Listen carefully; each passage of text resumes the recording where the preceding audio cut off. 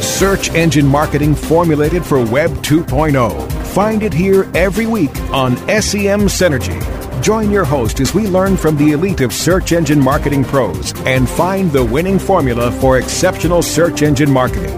Get the latest news, trends, and analysis in SEO, PPC, branding, SEO design, and analytics. Now, welcome your host, a founding father of SEO and an accomplished search engine marketing scholar, the host of SEM Synergy, Bruce Clay.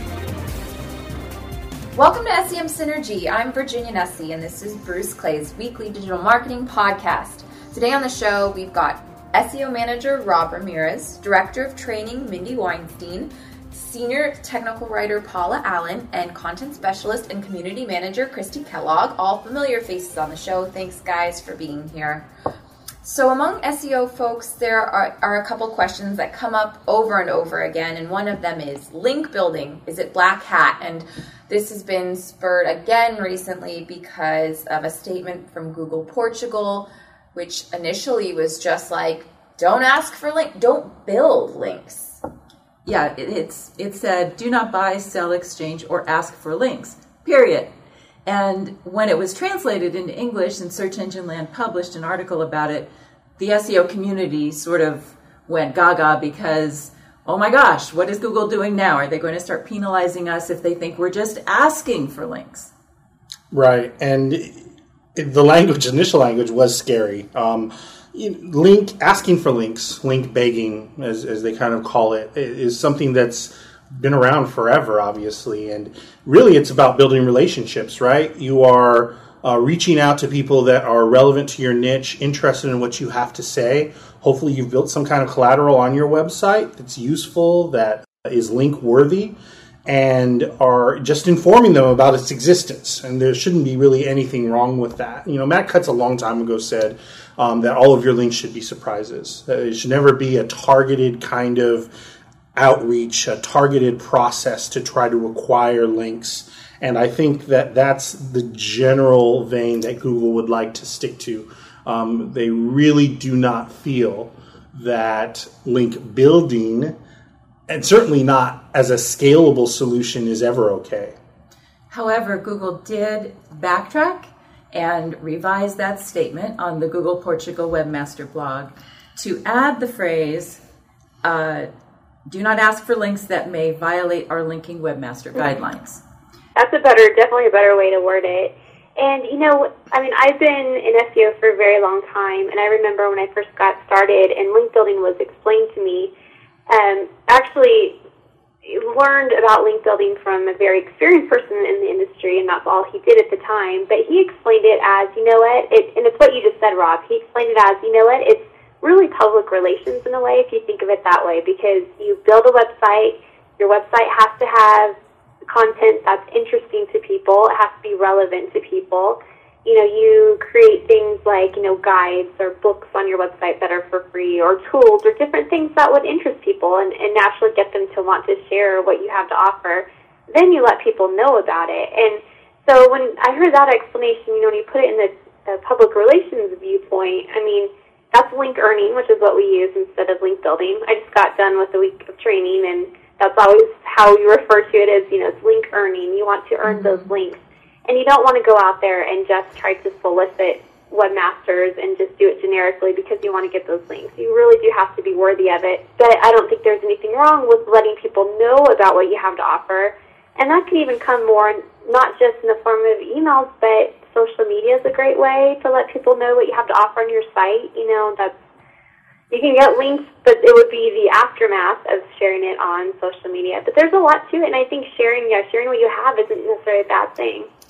This last week, we got to host SEO Chat, which is a weekly Twitter chat about SEO topics. And Christy was a big leader in that effort as a community manager. What was the topic of the chat this week, Christy? It was link building in the penguin age.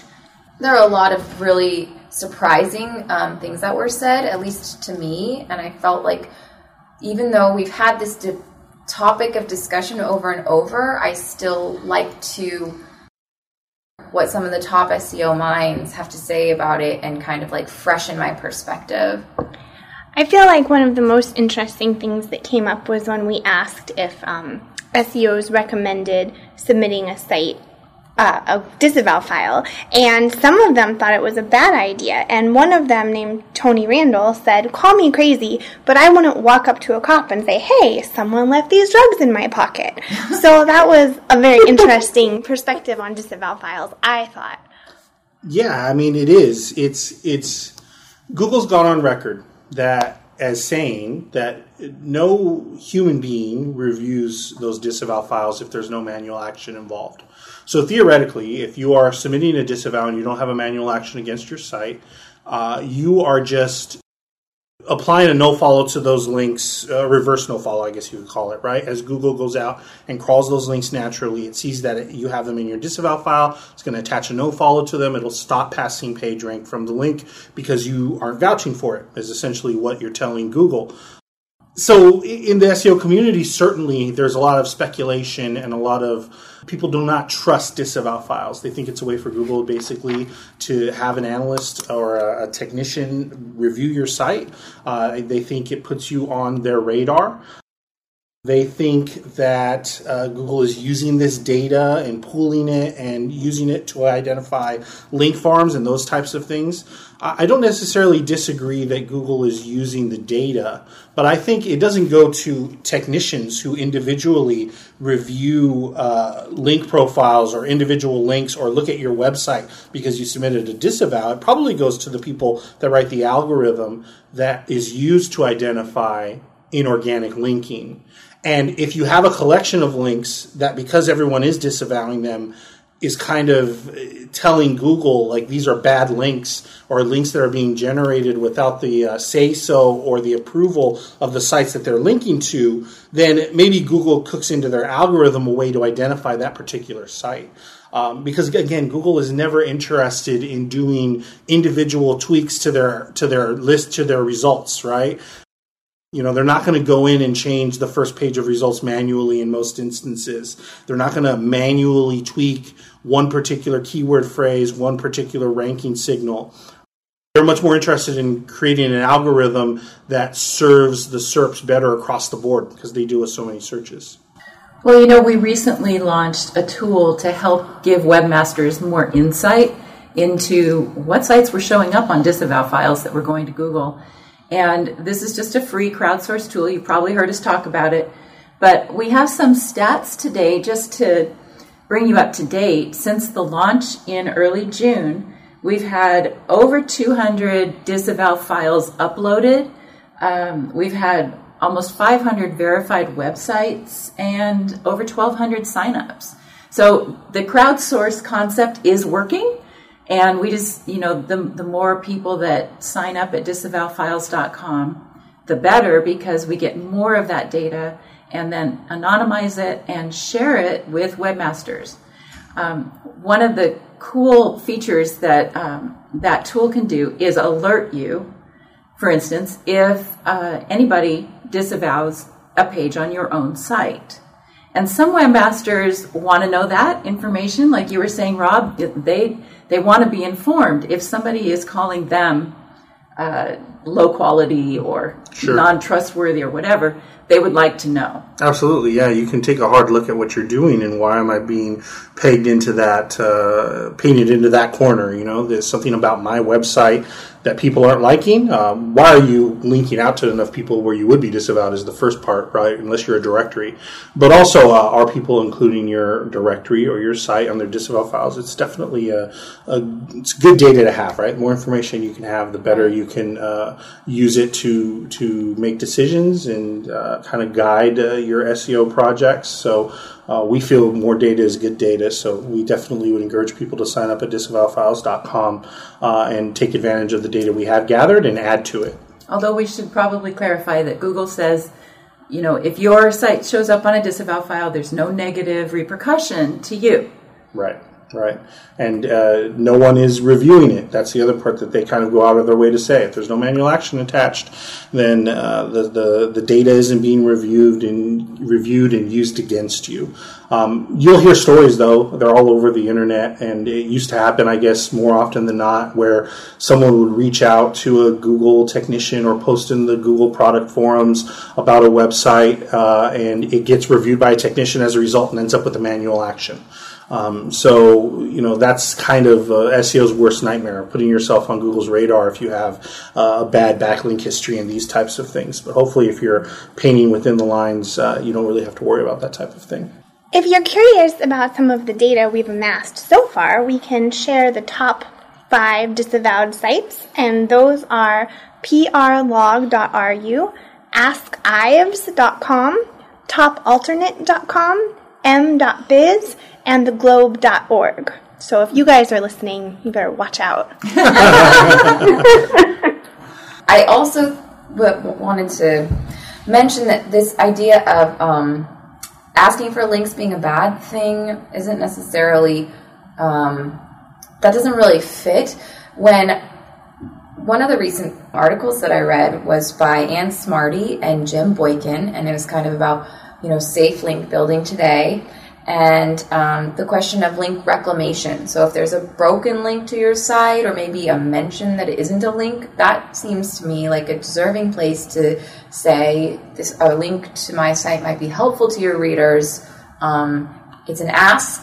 It doesn't seem like a beg to me. It is just a responsible marketing action. Sure. Yeah, that's definitely broken links, repairing them, reaching out to folks that have broken links on their website. It's kind of like befriending them in a way.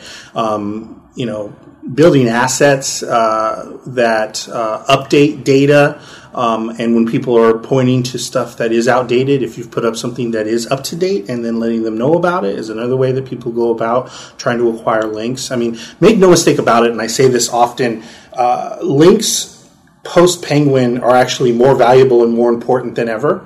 A really good link, an organic link, one that was earned properly in the right way, that's more valuable than ever following Penguin. I mean, if anything, Google's just made those things more valuable for us. I just want to say there's really a wealth of articles out there that have just come out in the last 2 or 3 weeks. And so what we did is just today on our blog, we've published a very lengthy article quoting all kinds of people, from the Moz blog to Neil Patel to John Mueller, on the subject of link building and disavows. So check that out. You'll find tons of links and great quotes for really the latest wisdom on this whole subject. So it's time to take a quick break. We've been thinking about the events unfolding with the right to be forgotten in Europe and now Russia, and the consumer groups pushing for it in the U.S. We'll take a look at the implications of right to be forgotten for Google and the search marketing community when we return with more SEM Synergy. Don't go away. SEM Synergy will be right back.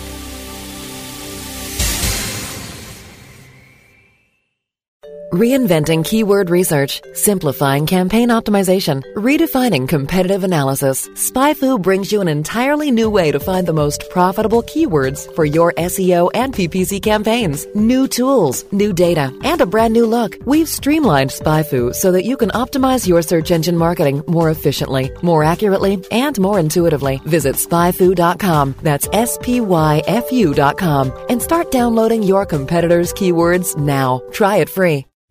Great websites today need expert web design and development and need to be e-commerce ready and mobile friendly. But building a marketable and profitable website can be an uphill climb. Ready to make your new website or replace your existing website? Think Orange as the new way to get in the black. Orange Hill Development works with Fortune 500 companies and offer the same top quality development service at a fraction of what other providers charge. Brands like Absolute, Carlsberg, and Nestea trust Orange Hill Development. Find out why you should trust your website with Orange Hill. Contact Orange Hill for a consultation today at orangehilldevelopment.com.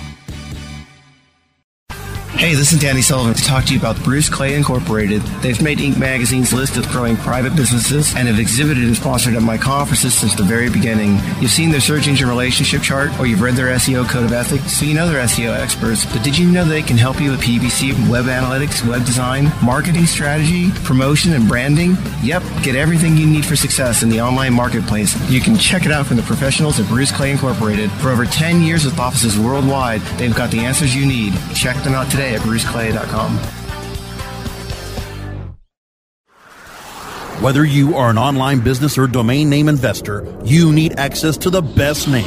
With over 270 million domains already registered, finding the right names at the best price requires a great wingman. Namejet.com puts you in the pilot seat by giving you fast and unparalleled access to some of the best premium and expired domain names on earth. As the #1 domain name auction platform, Namejet.com is the best place to find domains for your business or investment. So light the afterburners to the domain name aftermarket and fly over to Namejet.com at Mach speed to get great domains today. Namejet.com. Search engine marketing formulated for Web 2.0. You're listening to SEM Synergy on webmasterradio.fm. Welcome back to SEM Synergy. I'm Mindy Weinstein, and there is an international political debate going on right now in Europe, Russia, and the United States about a legislation called the Right to be Forgotten. So you might have heard of it already, but there's some new developments. So here's just to sum up the latest news. In Russia, the Russian president signed into law a Right to be Forgotten bill that's broader than what's already in Europe. And Russia's law puts the responsibility on search engines to find all the links where a removal request applies. And Yandex is actually the dominant search engine in Russia, and they have come out and protested this proposed bill. And there's definitely reasons why. I mean, it's going to put a lot of responsibility on them. And according to the bill, they give search engines 10 days to comply with the Right to be Forgotten request. And Russia's bill will go into effect January 1st, 2016. So that's actually not too far away. Now here's the other deal. There is a U.S.-based consumer protection group called Consumer Watchdog, and they've petitioned the FCC to enact a Right to be Forgotten law that's similar to what's already out there, but in the U.S. So according to this petition, the Right to be Forgotten could work because Google's already doing it in Europe. So there's a lot of debate going on about this, and really it just brings to light a question. What do you think about the Right to be Forgotten and the implications it has to our freedom and our access to reliable information? Now, I know I definitely have an opinion on it, but I wanted to open it up to the group and hear everyone's thoughts. Well, it really is a difference between how Europe and how America kind of views this topic, right? Europe clearly put more, they consider right to be forgotten a human right, basically, is what it comes down to. And the U.S. hasn't framed it in that light. Europe also is clearly putting more emphasis and more of the onus on the search engine to properly adhere to these types of requests. I mean, they really do put a lot of pressure on Google and Yandex. I mean, the Russia statute is a little out of control. I mean, they're really going overboard when it comes to that type of thing in typical Russia fashion. But, in Europe and in more middle-of-the-road countries, in Europe especially, there is still a definite feeling that right to be forgotten is a human right. Things that people have done in their past that they are no longer doing are not the right of everyone to know about. And in the U.S., the Supreme Court and all of our laws always side on the side of transparency, and free speech and the First Amendment and right to know about someone's past in history, if it's true, has usually trumped any kind of expectation of having a human right that applies to, I don't want this stuff of my past to kind of follow me around for the rest of my life.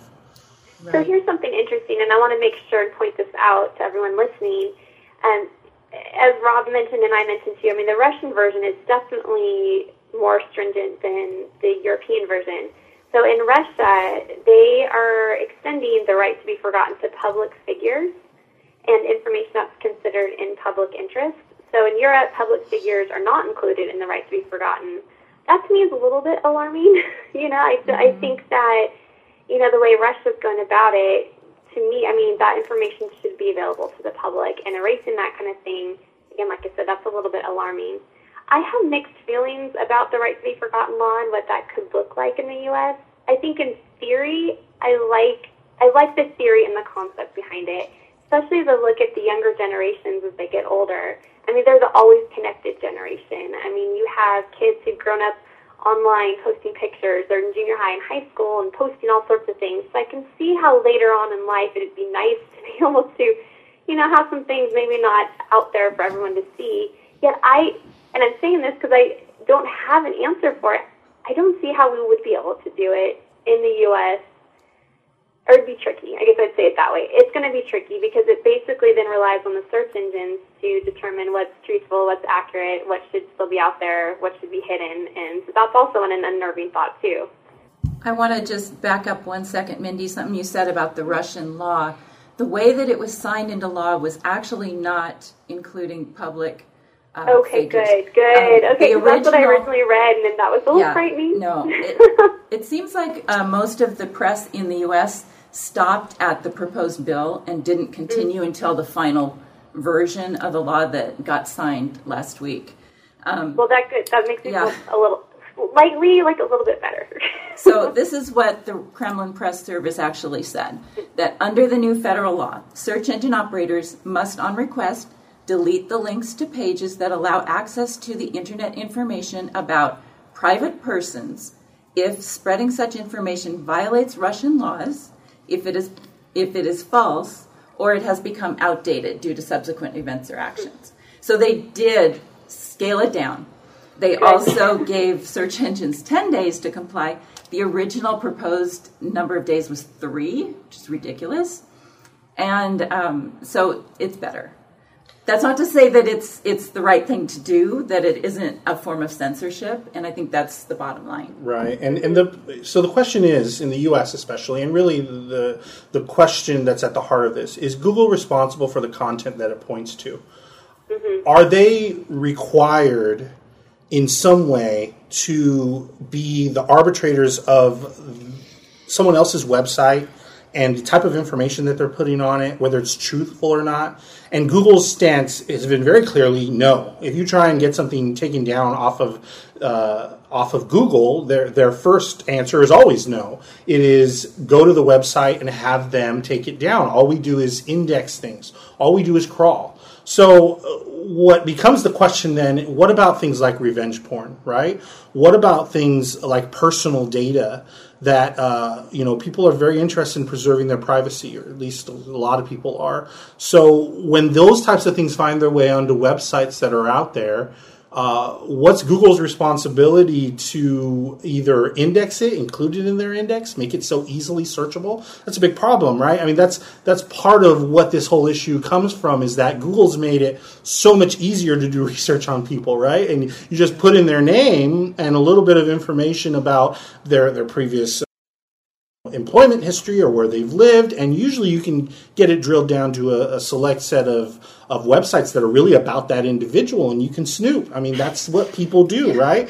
But, what about when that goes a little too far, right? Well, there is good news, Rob, because just this month, Google proactively put out a request form that if you've been the victim of revenge porn, right, like an ex-lover posted naked pictures of you without your consent, that kind of thing, Google will comply with that. They'll take it down. And that is a brand new thing. So I think Google is trying to show, hey, we're trying to be a team player here. Don't legislate us in the U.S. Yeah, I think that's what it is. They're finding the worst examples, right? And they put out an algorithm, it must have been a couple of years ago, where sites were getting indexed that had mugshots and Google was returning those near the top of results for people's names, and it was really damaging people. And they tweaked their algorithm to actually account for that. And those sites weren't indexed any longer, so their business model dried up. They weren't making money on advertising anymore, and they went away.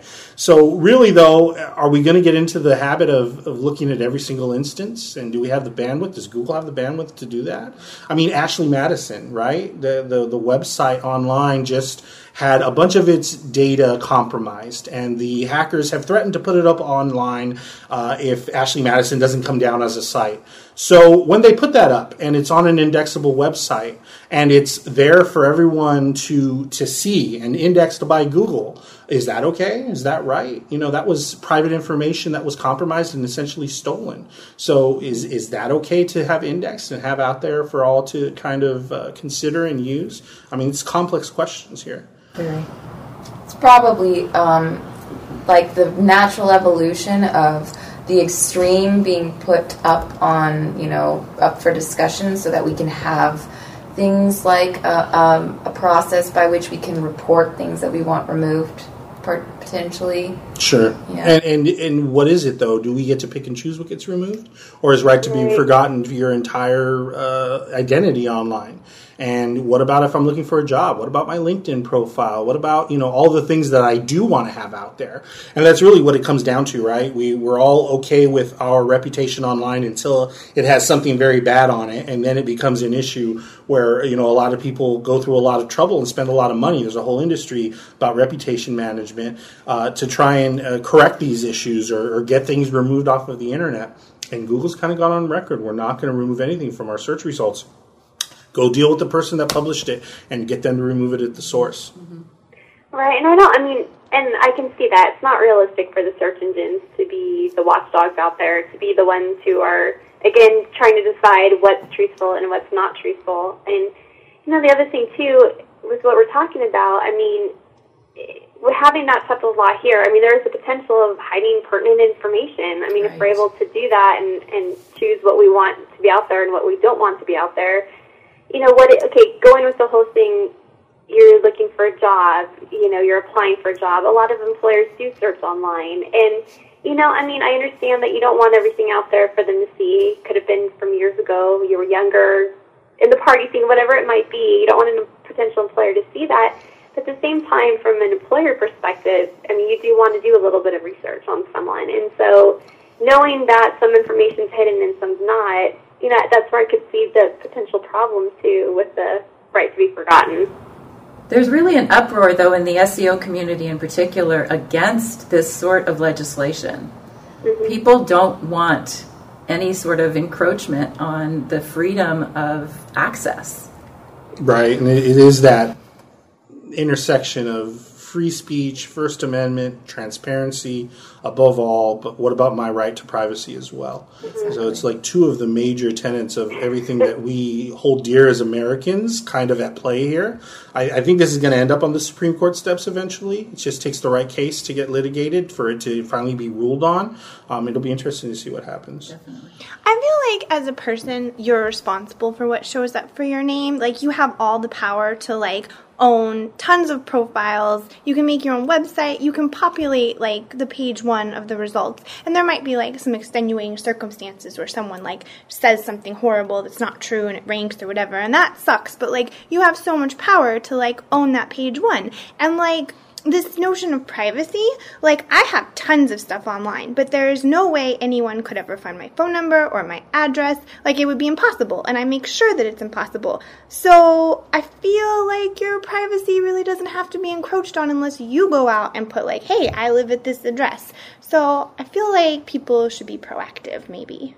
Although you are savvy in internet marketing, is the average person equally qualified? Then let's all take the responsibility to educate ourselves. And read the Bruce Clay blog. That's a great idea. That's true. This topic and others are covered in this month's SEO newsletter, which you can get at bruceclay.com/newsletter. There's a fresh new one up there. It includes Right to be Forgotten, as well as link building and Webmaster Search Console, a frequently asked questions piece. Thank you for listening to today's show, and thanks to Webmaster Radio. And if you haven't already, we invite you to review the podcast on iTunes. Go to semsynergy.com/iTunes and tell us what you thought of today's show. Have a great week, and see you next time on SEM Synergy.